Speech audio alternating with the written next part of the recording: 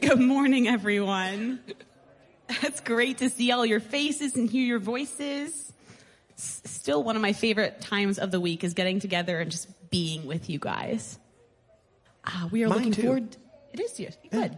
Good. Look forward to it. It's pretty funny. So I was always very extroverted growing up, and Doug was very introverted. And as we've been married, the longer we're married, I wouldn't say very introverted. the longer we've been married, we kind of rub off on each other. So now he'll be like, "Oh, I invited someone over," and I'll be like, "Oh, I just kind of wanted to be home by myself," which is the reverse of. But it's pretty funny. She said I was like very introverted. You were pretty. I'd say pretty. kind of more than you. But apparently I should have just stayed introverted there. So. Whatever. Okay. Anyways, I was greeting people. I was saying hello. Oh. Yeah. Well, you can continue. What conversations are like in our house. So we're going to tell you what we're going to be attempting to do this morning. We're going to start things off with communion. Chaplain Doug is going to lead us through that in just a moment. After communion, we'll have our time of worship. And then Miss Alice will come up and lead any kids who'd like to join her through a Bible verse. We'll dismiss them to their Sunday school classrooms. And then we'll have our time in the Word today. We are in Questions Jesus Asked, Part 4. And Pastor Doug is going to be preaching. And it was really good. The last two I listened to. Thank you. And I'm looking forward to you guys digging in. But before we do any of that, let's pray.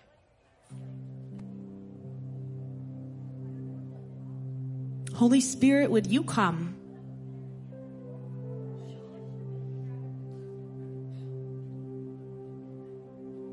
Papa, we are so thankful that we can come together corporately and worship you.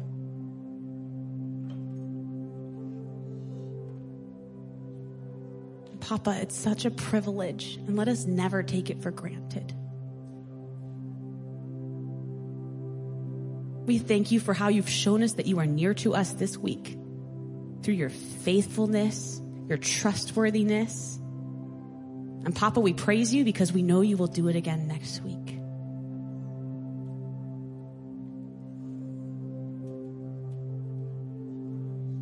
Papa, as we settle in your presence, in the throne room, help us to drop our distractions so we can focus fully on your face, so we can listen well, so we can hear and learn, and Papa, be changed to be more like you. We thank you, Papa. And we join with all the churches around the world where your gospel is preached with this collect. Almighty and everlasting God, in your great mercy, look upon our weaknesses, and in all our dangers and needs, stretch out your right hand to help and defend us. Through Jesus Christ our Lord. Amen. Chaplain Doug. On the night he was betrayed, Jesus took bread and he broke it, saying, "This is my body, take and eat in remembrance of me." In the same manner he took the cup. It was the last night of the Passover celebration. The cups of plagues and sanctification had already been poured and celebrated. Jesus takes the third cup, which is the cup of redemption. He said, "This is my blood poured out for you. Drink this in remembrance of me." Gathered with his friends that evening, Jesus gives us a lasting ordinance or remembrance, which we call communion, or the Lord's table, or the Lord's supper. He said, "From now on, when you get together and partake of this meal, I want you to remember me." And as his friends gathered here today, we too can partake of this meal, the bread and the cup, the body and the blood of the Lord.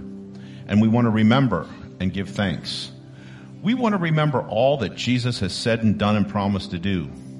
We want to remember his willingness to go to the cross on our behalf. We want to remember how he defeated death and rose again, and we want to remember with awe and thanksgiving that he's coming back for us soon. So here on the table are the elements of communion: the bread, the cup, the body and the blood of the Lord. The table is open to all who believe. So as we worship this morning and you feel led by the Spirit, please come, partake, remember, and give thanks. Amen? And amen. Thank you, Chaplain Doug. We're going to enter now into our time of worship together. And I just like to encourage us all as we're here together to sing out and to participate as we elevate Jesus in our midst here today. We're going to see the words show up on the screen, so it'll be really easy to sing along with. You're welcome to sit, stand if you're able. This is one you probably know, How Great Thou Art.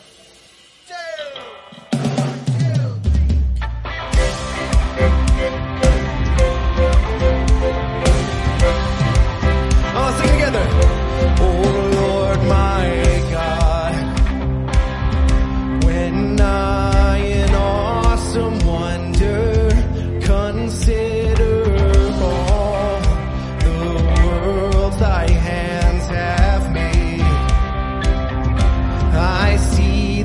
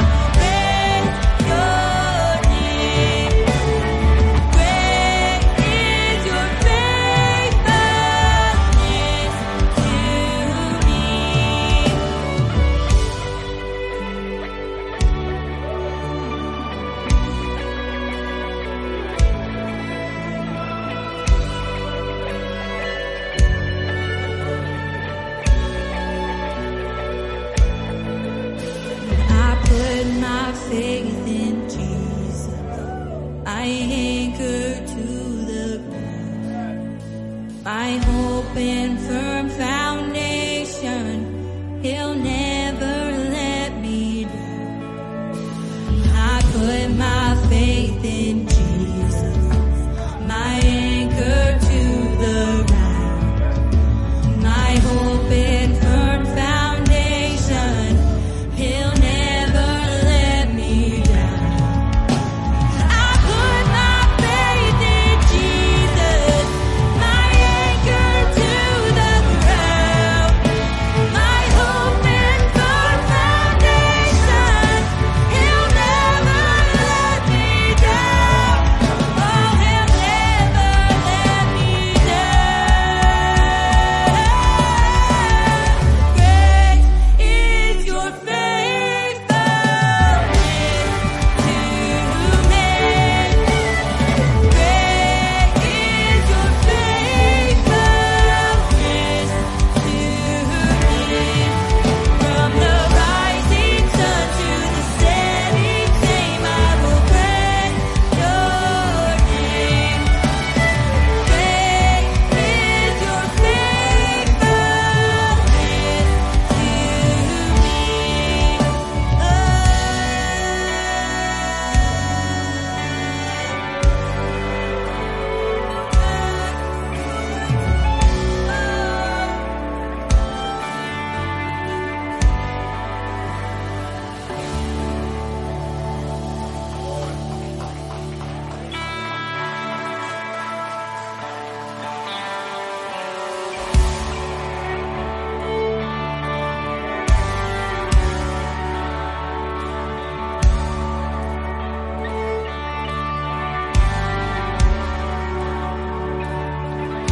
I'm calling on the God of Jacob, whose love endures through generations. I know that you will keep your covenant. I'm calling on the God of Moses, who one that opened up the ocean. I need you now to do the same thing for me. Oh God, my God. Oh God, my God, I need you. Oh God, my God, I need you now. I need you now. Oh rock of ages, I'm standing on your faithfulness, on your faithfulness.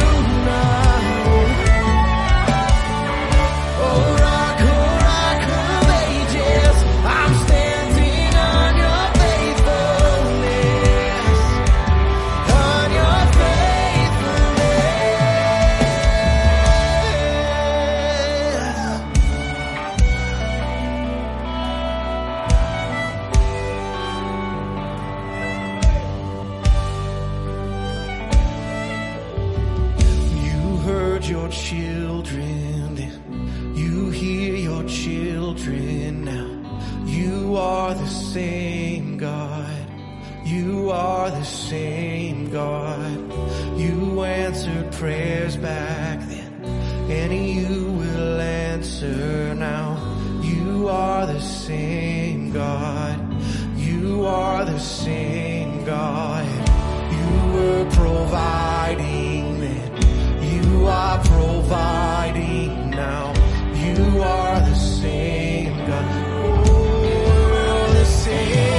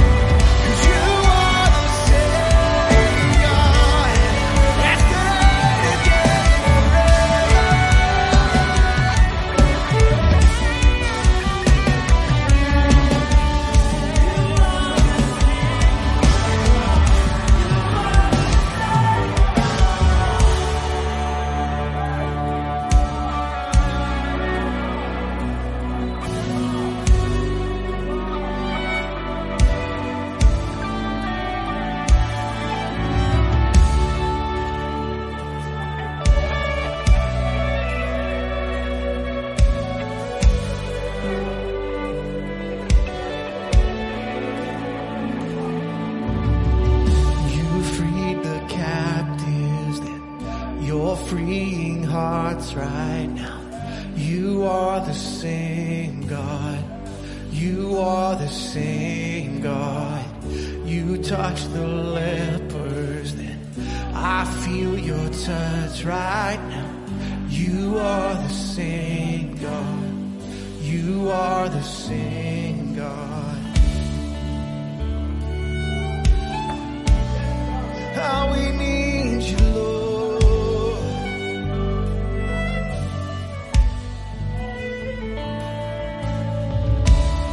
You're the same.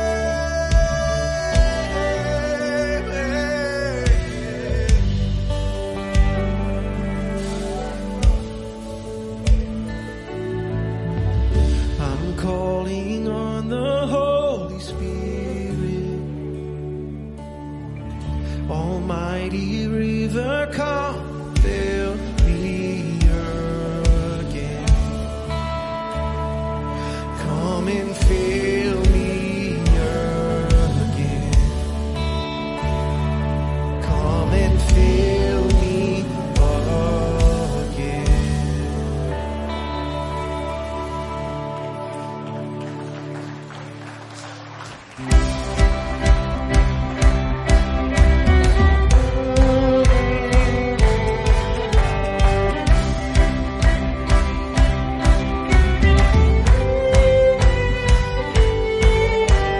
Oh, I can feel redemption on the wind. Forgiveness like the tide rolling in.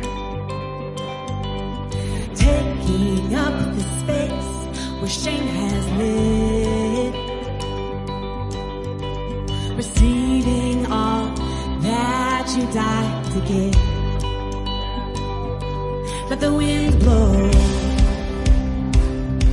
let the tide roll, till the earth knows you're a God of love. Let my dry bones sing a new song.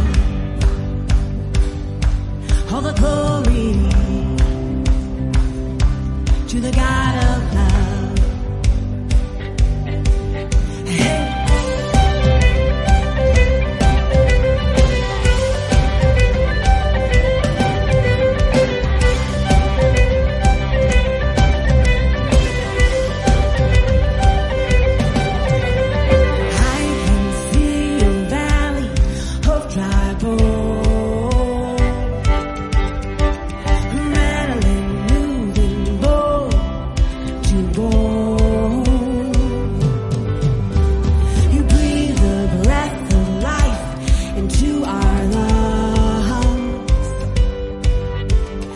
Marching on our knees, we march to love. Let the wind blow, let the tide roll, till the earth knows you're a God of love. And my dry bones sing a new song, yeah. All the glory to the God of love.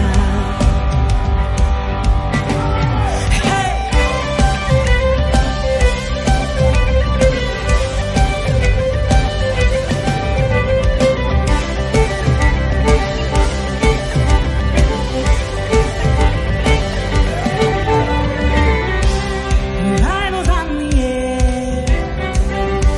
Oh, catch it if you can. It's moving on the wind. The dawn is breaking. So lift your eyes to see. He's better than you dreamt. And everything you lost, love's returning. Hey, revival's in the air. So catch it if you can.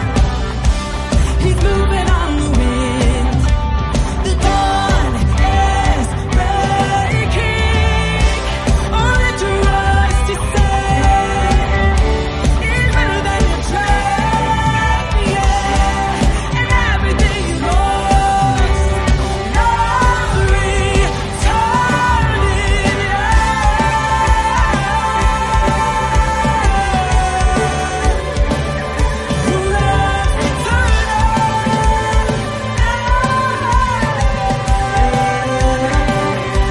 let the wind blow,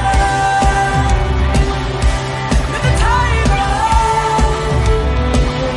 till the earth knows you're a God of love. And my dry bones sing a new song. All the glory to the God of love. Revival's in the air,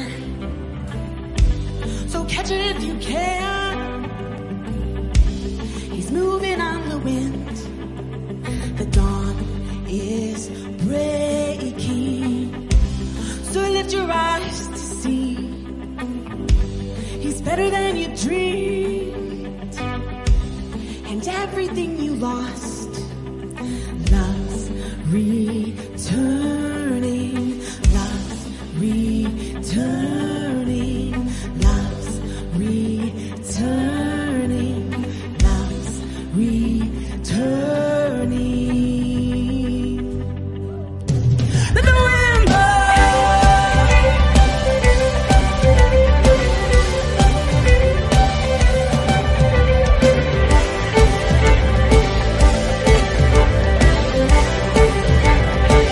Still revival.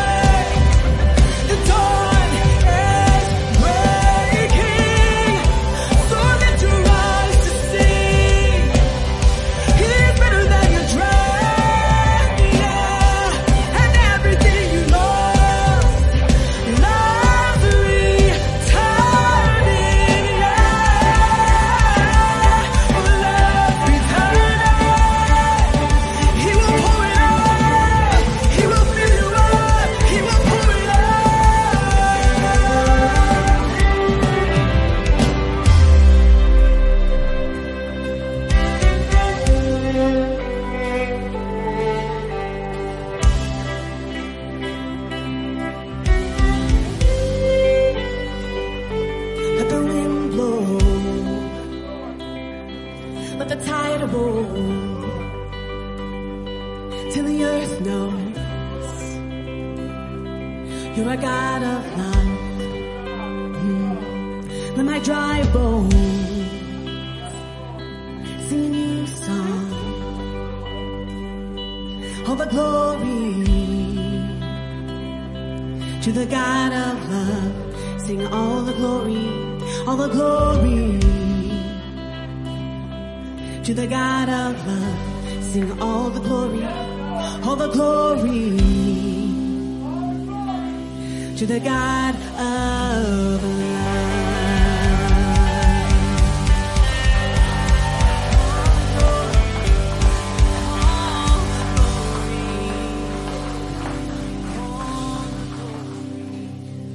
Oh, we love you, Lord, and we are so thankful for this time of worship in your presence. God, you're good to us, Lord. We worship you. You are worthy of all of our praise.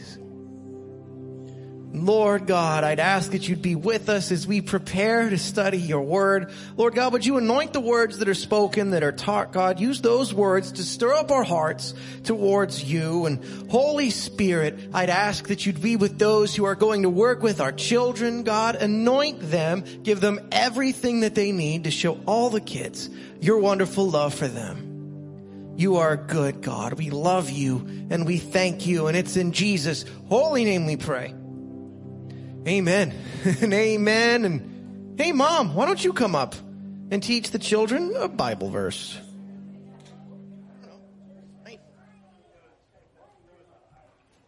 Check. Am I on? I don't.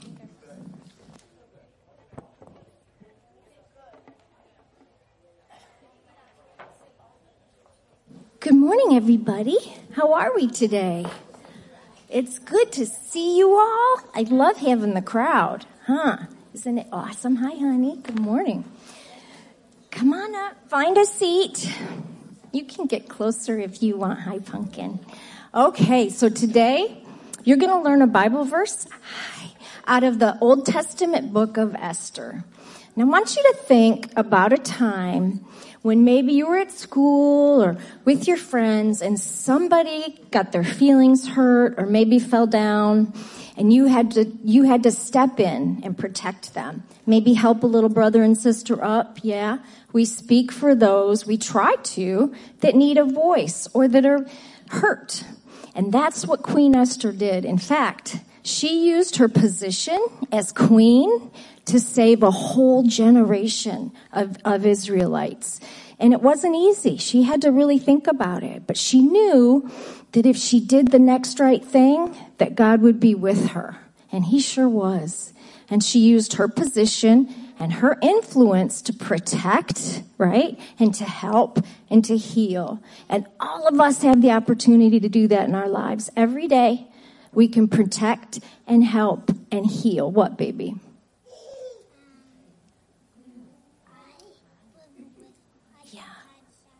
Okay, yeah, that's good. I like your dress. You're welcome. You guys want to help me say the Bible verse?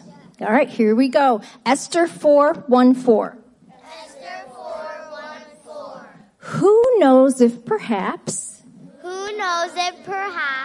you were made queen for such a time as this?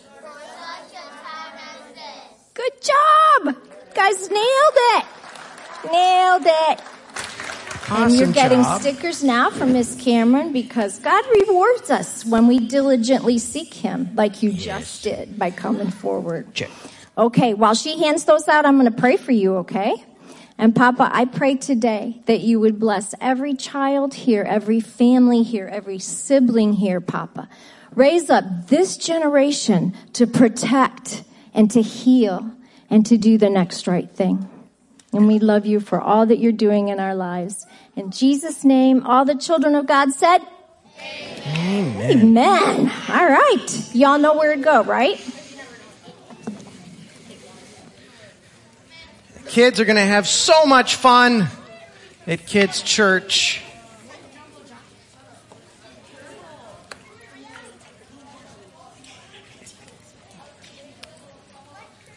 Well, welcome once again, I'm always so excited when I get the opportunity to share. I'm so thankful to my dad for allowing me to do this, and thankful to you guys too. Couple little bits of church keeping, I should say. Our baptisms are coming up February 11th at Bay Honda, 9 a.m. Baptism, super important. It's one of the ordinances from the church. If you have not been baptized, you should. That baptism in February is one of our favorites. It's very memorable. You'll have an opportunity to hear the staff pastors' voices go up several octaves. Water's always a tish chilly, but you'll remember it. It's so important to remember that. You can sign up to be baptized on our app. If you haven't downloaded that app, download it right now. Also coming up in February on the 15th, that is a Wednesday evening, we have another family fun night. That is a huge outreach event. We always meet all sorts of people in our community. You're welcome to bring your kids if you want, but we desperately need volunteers to make those events possible. Volunteers are so precious to us here. So if you can and are willing and able, then you must sign up on the app. That was a joke. It's okay. You can chuckle when I say must. The reason we ask you guys to sign up on the app is so that we know how many volunteers we have. And so we can get the chores divvied out. Indeed. So very important to do that. If this is your first time here, welcome. We're so glad you joined us. On our screens right now is a QR code. You can open up your phone's camera app to scan that. It's going to take you to a web page with some basic contact info. This just helps us get to know you a little better, because that's what we really want to do. So, scan that, fill that out. It's good. And if it's your first time here, we have a little gift for you. Back in guest services, Miss Cynthia is over there. She'd be happy to take care of you. We also take this time in our services to encourage us all as a church to be praying for our community. Pray for your neighbors. Pray for the people who live in the homes around your homes. We all live in different areas of these islands, so it's a great way to spread the prayer around specifically for as many people as possible. And let's do this. Let's corporately pray for our communities together. Holy Spirit, would you come again as you're so faithful to show up. Lord God, we are so thankful for this amazing place that we call home, God. It is truly a privilege to see the beauty of your creation every day on our drives to work and home. God, from the ocean to the creatures to the plants, God, that you've created. We're so thankful for this place. And Lord God, I lift up the inhabitants of these islands to you, God, that everyone who calls these places their homes, God, I lift them up to you. Give them extra blessing, extra grace, God. Lord, we want to see your kingdom come in the Florida Keys. That everyone who lives here, that visits here, God, would know that your presence is real and near just from stepping foot on these islands, God. Lord, I lift up the people who live in the homes around this church building. God, give them extra grace as they give us extra grace on Sunday mornings. And Lord God, I lift up the churches that neighbor our church as well, God. I'd ask that you'd bless them with every resource and provision as they proclaim your gospel and love on your people well. So Lord God, we pray this in Jesus' name. Amen. And amen. We're continuing on in our series called The Questions That Jesus Asked. This is part 4 after an intro and 3 other parts. And if you haven't listened to those, go back and listen to them. They're all really good. My dad's doing a tremendous job of encouraging us to read the gospel and look for these questions that Jesus asked. And we're encouraging our church to start in the Gospel of John and note, highlight, write down on your notes app, however you take notes. But do that as you read through these questions. And we're up to John chapter 13 this week in looking through these questions. And these questions are just such a great teaching tool of Jesus. But we'll be in John chapter 13 today. And as you go to read this upcoming week, get through John chapter 21, because next week we'll be looking at 18 through 21. But this week we're on chapter 13, and the question that Jesus asks that we'll be talking about today is, do you understand what I've done for you? And before I can go any further with the message, I am required by law to follow in my Father's footsteps and give you a few bad jokes that are exceptionally poor in quality. How How do we know the universe is expanding? The asteroid belt is running out of notches. It's a dad bod joke, okay? Happens to us all. Did you hear about the pig that joined the Royal Shakespeare Company? He was a natural Hamlet. Robert liked that one. Thank you. Our scripture reading here on purpose, I've asked my wonderful wife, Kimberly, to read that. So would you please save me from any more jokes? What a ham bone. Oh yeah, it's okay. Bring them on. It's all good. Am I part of the family now? Okay, we're going to redirect. Let's pray before we read. Lord, we thank you that you are the same yesterday, today, and forever. Thank you for what you've done for us, that while we were still your enemy, you freely offered your life to free us from slavery to sin and death.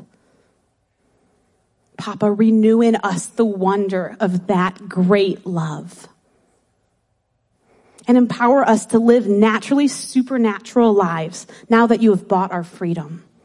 Lead us in bringing your kingdom here by loving others the way you love us. Amen. Will you stand with me for the reading of the word? Our text today is out of the book of John, chapter 13, verses 12 through 17. When he had finished washing their feet, he put on his clothes and returned to his place. Do you understand what I have done for you? He asked them. You call me teacher and Lord, and rightly so, for that is what I am. Now that I, your Lord and teacher, have washed your feet, you also should wash one another's feet. I have set you an example that you should do as I have done for you. Very truly, I tell you, no servant is greater than his master, nor is a messenger greater than the one who sent him. Now that you know these things, you will be blessed if you do them. Blessed be the word of the Lord. You may be seated.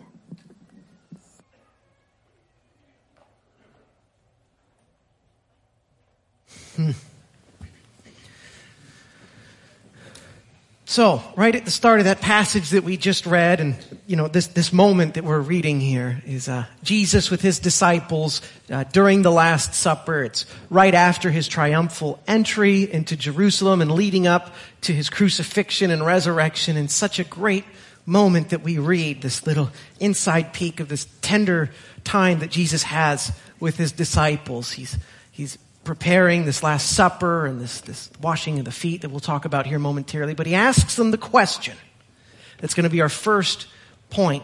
Do you understand what I've done for you? Jesus asks his disciples, his close friends, do you know what I've done for you? So as we get ready to talk about this, let's look into the beginning of John chapter 13 for some context. For this first point, and we'll be looking at verse 1 here. John chapter 13, it was just before the Passover festival. Jesus knew that the hour had come for him to leave this world and go to the Father. Having loved his own who were in the world, he loved them to the end. The evening meal was in progress, and the devil had already prompted Judas, the son of Simon Iscariot, to betray Jesus. Jesus knew that the Father had put all things under his power and that he had come from God and was returning to God. So he got up from the meal, took off his outer clothing, and wrapped a towel around his waist. After that, he poured water into a basin and began to wash his disciples' feet, drying them with the towel that was wrapped around him. He came to Simon Peter, who said to him, Lord, are you going to wash my feet? Jesus replied, you do not realize now what I'm doing, but later on you will understand. No, said Peter, you shall never wash my feet. Jesus answered, unless I wash you, you have no part with me. Then Lord, Simon Peter replied, not just my feet, but my hands and my head as well. Jesus answered, those who have had a bath need only to wash their feet. Their whole body's clean. And you are clean, though not every one of you. For he knew who was going to betray him, and that was why he said, not everyone was clean. So this amazing moment that we're reading about. Jesus washing his disciples' feet. In Jesus' time, it would have been customary to have someone wash the guests' feet right before a meal, because as they were eating, they were sort of, lounging like this. And I'm not going to fully lay down because we don't have a table and a pillow, but that's how they would eat. It was a very close, intimate thing, and you'd obviously want your feet to be clean as you're about to eat this meal. And that hadn't happened yet because the disciples were having a discussion, a dispute, argument, however you want to call it, of who was the greatest among them, who was the top dog, the right hand of Jesus, the second in command, if you will. And we know that they were having this because in the Gospel of Luke, it tells us in a different account of this moment. A dispute also arose among them as to which of them was to be considered the greatest. So we know they're having this discussion, this argument on who is the greatest among them. And Jesus, who is actually the greatest among them, sees that the meal's not going to take place unless this happens, this washing of the feet. So Jesus teaches them here, this greatest servant of all time, Jesus, goes up and he begins to wash the feet of his disciples. And it's so pivotal that we know that Jesus was willing to do it. And obviously he's going to be willing to do these other great acts of service to his friends and his family and all of God's children. But this moment here was a teaching moment that Jesus has with his disciples on how to be great. It's to be willing to serve. The disciples are sitting there full of themselves, and I'll be talking about the disciples a bit, and sort of helps me to think about the disciples like this, is that they would have been younger than Jesus at the time. And Jesus was 30 to 33.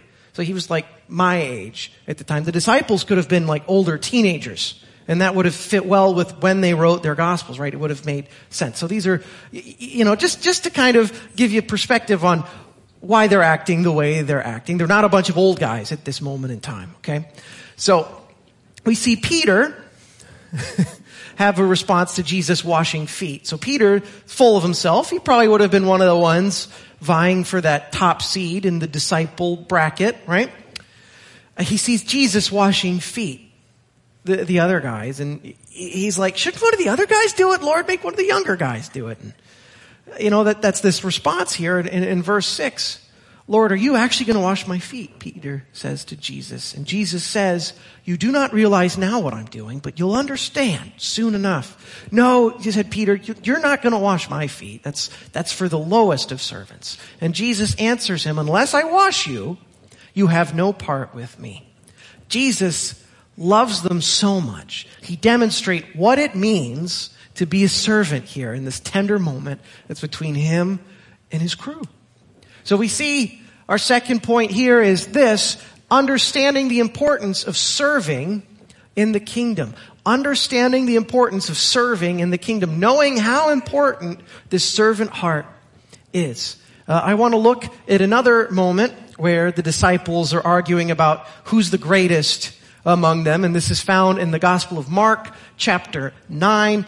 Jesus is doing miracles left and right. They're on their way to do some more kingdom work. They're walking. Jesus has his disciples. They go to this house. And that's where we are at Mark chapter 9. That is the Cliff Notes version, just to kind of get us moving here. Chapter 9, verse 33. They came to Capernaum, and when Jesus was in the house, he asked them, what were you guys arguing about on the road back there?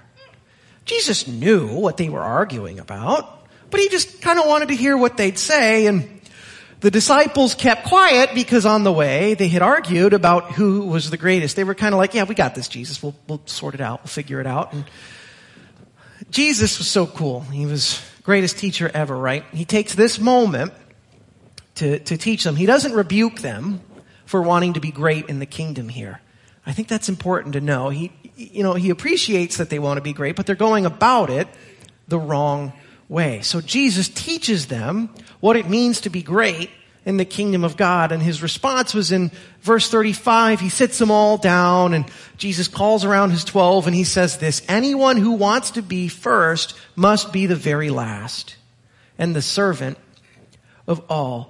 He's saying if you really want to be great in the kingdom of God, if you really want to make a difference, if you want to have a life of impact, then you have to be willing to be a servant. And, as I'm saying that now, yes, it sounds like that's something we'd say in church. Living it out is completely different than just saying it. I don't know about you, but I sort of like to be served and to be served rather quickly. I'm rather inconvenienced when at a drive-thru it takes a few minutes too long. Right? That's a great example of being not humble when we should be humble, or, when my delivery package takes a day too long. It's like I ordered it with this shipping. Right? We're not to be like that. We're very minor examples, and we could go on and on about that, but you're getting the idea here that the heart we're supposed to have, our heart posture, is to be that of a servant, is to have a willing heart that sees a need and meets it. Just right then and there. Okay, I see that. It needs to happen. Nobody else is jumping up. I'll take care of it. Having that heart posture, that willingness to be a servant, oftentimes puts us in the right place at the right time to make a significant difference in the kingdom of God. God uses a willing heart. He doesn't use greatness as the world sees it. He uses a willing heart to be servants of all. So those who are willing to be servants of all. That's who God uses. So that puts us to point 3 here that we'll talk about. What exactly is a servant of all? What is a servant of all? And such a great example of this we'll find in the Old Testament is found in the story of David and Goliath. And my father's done an awesome job of tying in New Testament and Old Testament in this series, and we'll be doing that here today. And, going up to the story of David and Goliath, important to get context, right? So we're going to look at 1 Samuel chapter 16 first. And this moment in time, Saul is the current king of Israel. And God gave him an order to go wipe out a people group and to cleanse the land of it, because that land, God had a different plan for it, okay? So Saul ends up going, he brings his army, and he and his boys wipe out everything except for what they want to keep. Okay, so there's the drawback. Saul sees lots of cool stuff. He's like, I'm going to take that stuff. I don't know what God's talking about. It's perfectly fine. So Saul disobeys God and not following his orders. He's not obedient. He's not listening to God anymore. So he needs to be replaced because the Israelites are God's people. So he's like, I need a king who's going to do what I tell him to do. So that's where we're at in this moment. So the Lord, speaking to Samuel, the current judge and prophet of Israel, he says this to Samuel, how long will you mourn for Saul, since I have rejected him as king over Israel? Fill your horn with oil and be on your way. I am sending you to Jesse of Bethlehem, the town of David, right? I have chosen one of his sons to be king. So King Saul, he's stopped listening. He's gotten this big head. God's replacing him. Sends Samuel to Jesse, who has a lot of sons. And so Jesse's going to line them up because one of them's supposed to be king. So Jesse brings his eldest sons up, and Samuel looks at them one by one. And this part of the Bible always reminds me of that scene from The Emperor's New Groove. Maybe you grew up in the 90s like I did and you remember it, but Cusco lines up with all these poor girls and just kind of goes, no, very mean scene. I sort of get that mental picture of here, Samuel's just going up to the guys. He's like, no, yeah, you smell funny. No. Goes through all 7, says no. So, Jesse's brought all the ones he thought would be king. And Samuel's like, none of these guys are it. So Jesse's like, well, we got David out back, but he's tending the sheep. Samuel's like, well, why don't you bring him up and let's see. And so Samuel sees David. He's like, this is the king of Israel. Anoints David as king right there. I say all this to bring up that this happens before David and Goliath.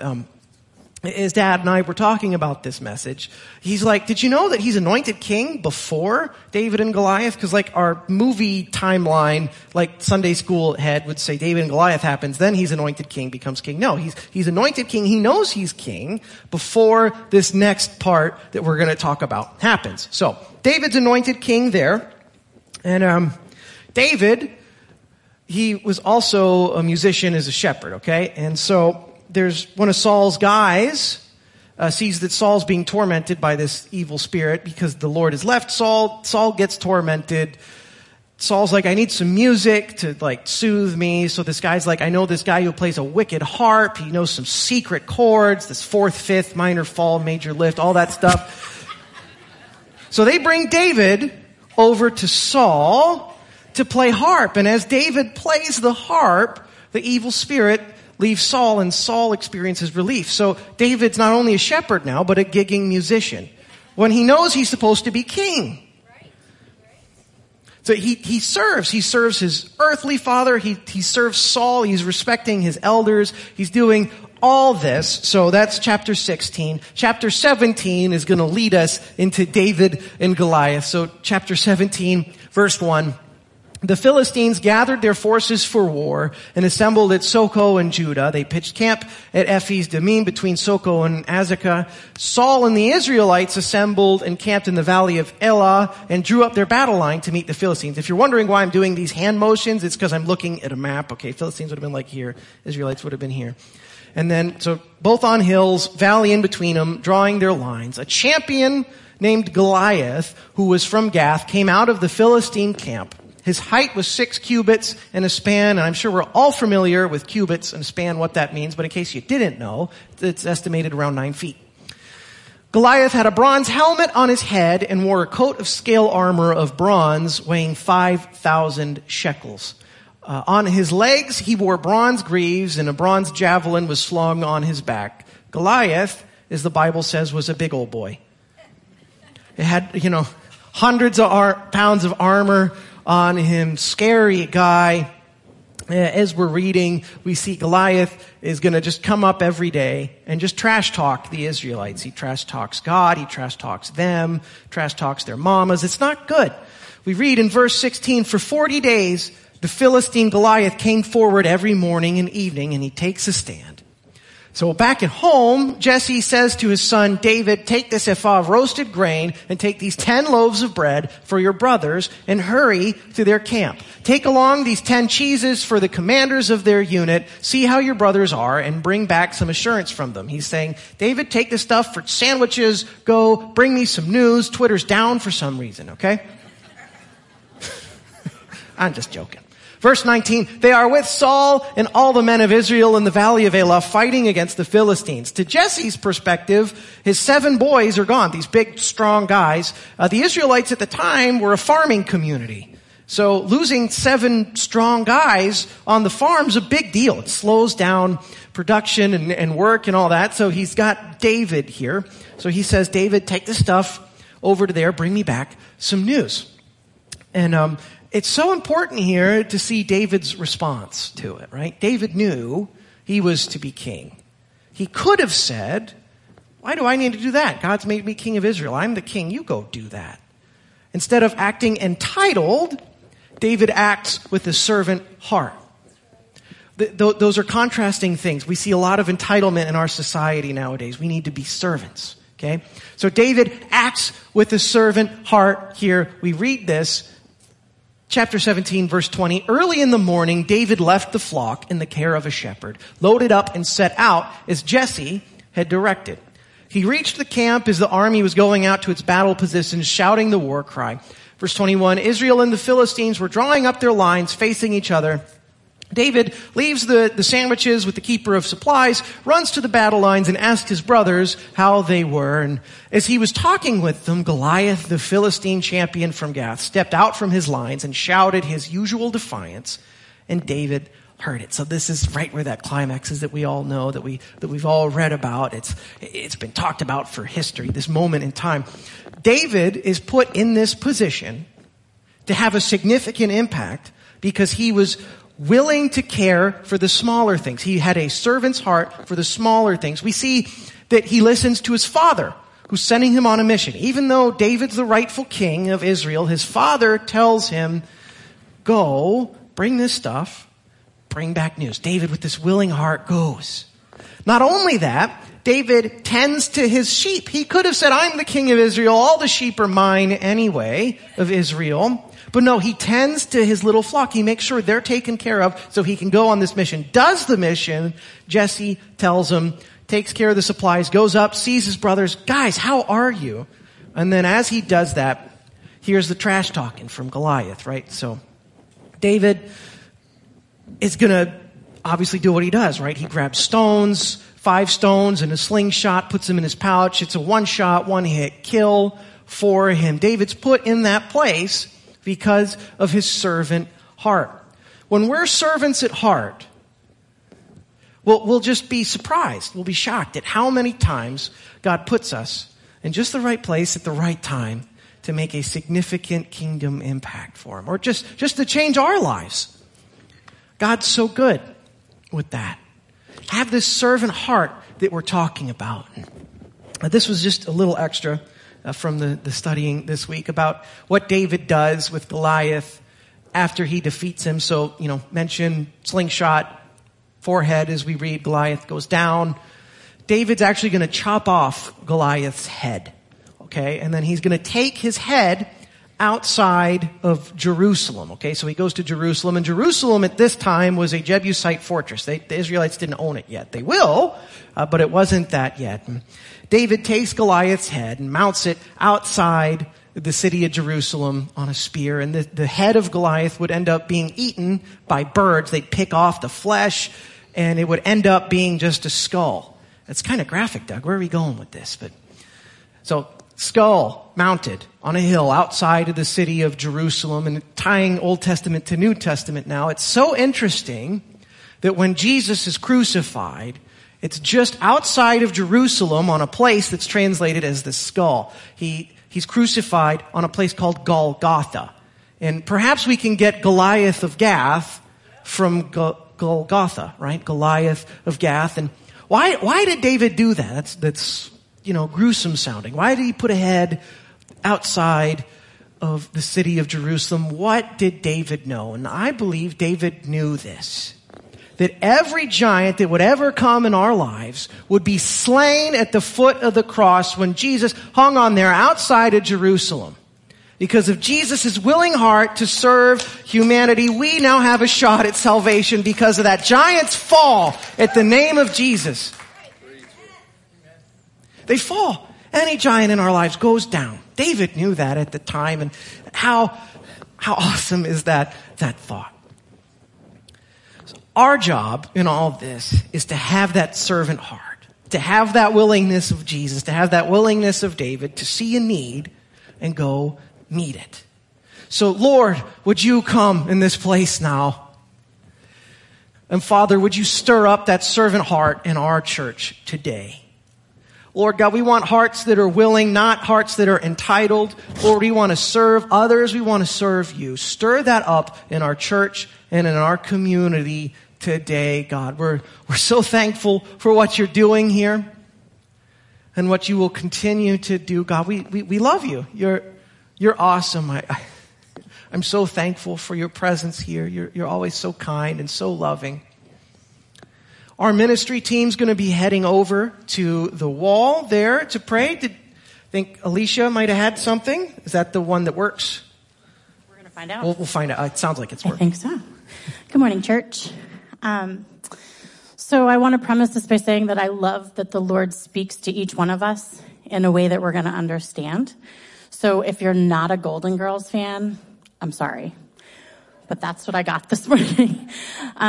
It was the scene in the Golden Girls where Rose is sitting in her old farmhouse and her husband has died, and it was her birthday, and she was going to tell him over her birthday cake that she was going to sell the farm and she was going to move.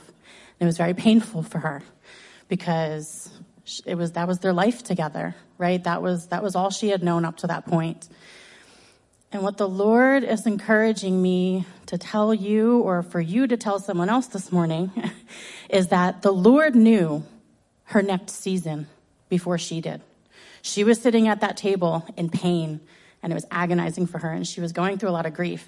But the Lord knew what he had in store for her, because he who has begun a good work in you will finish it till the day of Christ Jesus. He will keep working in your life. So I just want to encourage you that the Lord's already there in your next season. So if you're going through something that is painful, he's already there. And he knows all of the blessings that he's going to pour out upon you when you get there. Amen. Thank you, Alicia. That was way more applicable than my Emperor's New Groove reference, so thank you.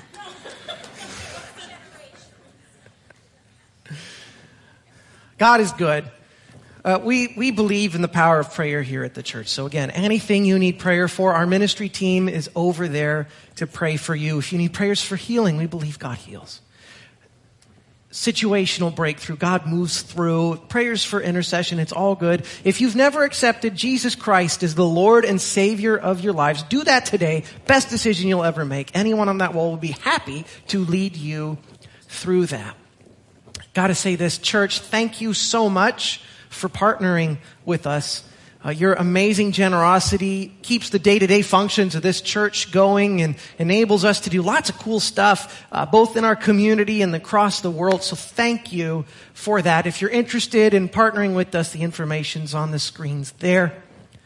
Let's sing the doxology together. We'll get that loaded up. All right, here we go. Praise God from whom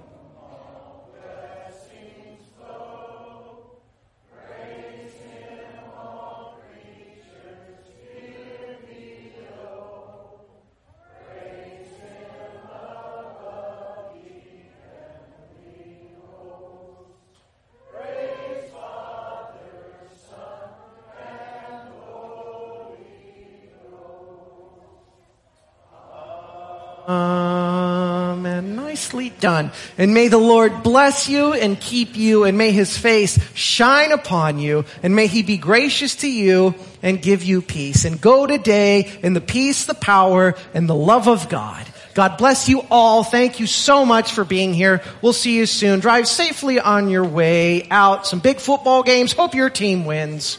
Catch some fish. See you later. Goodbye.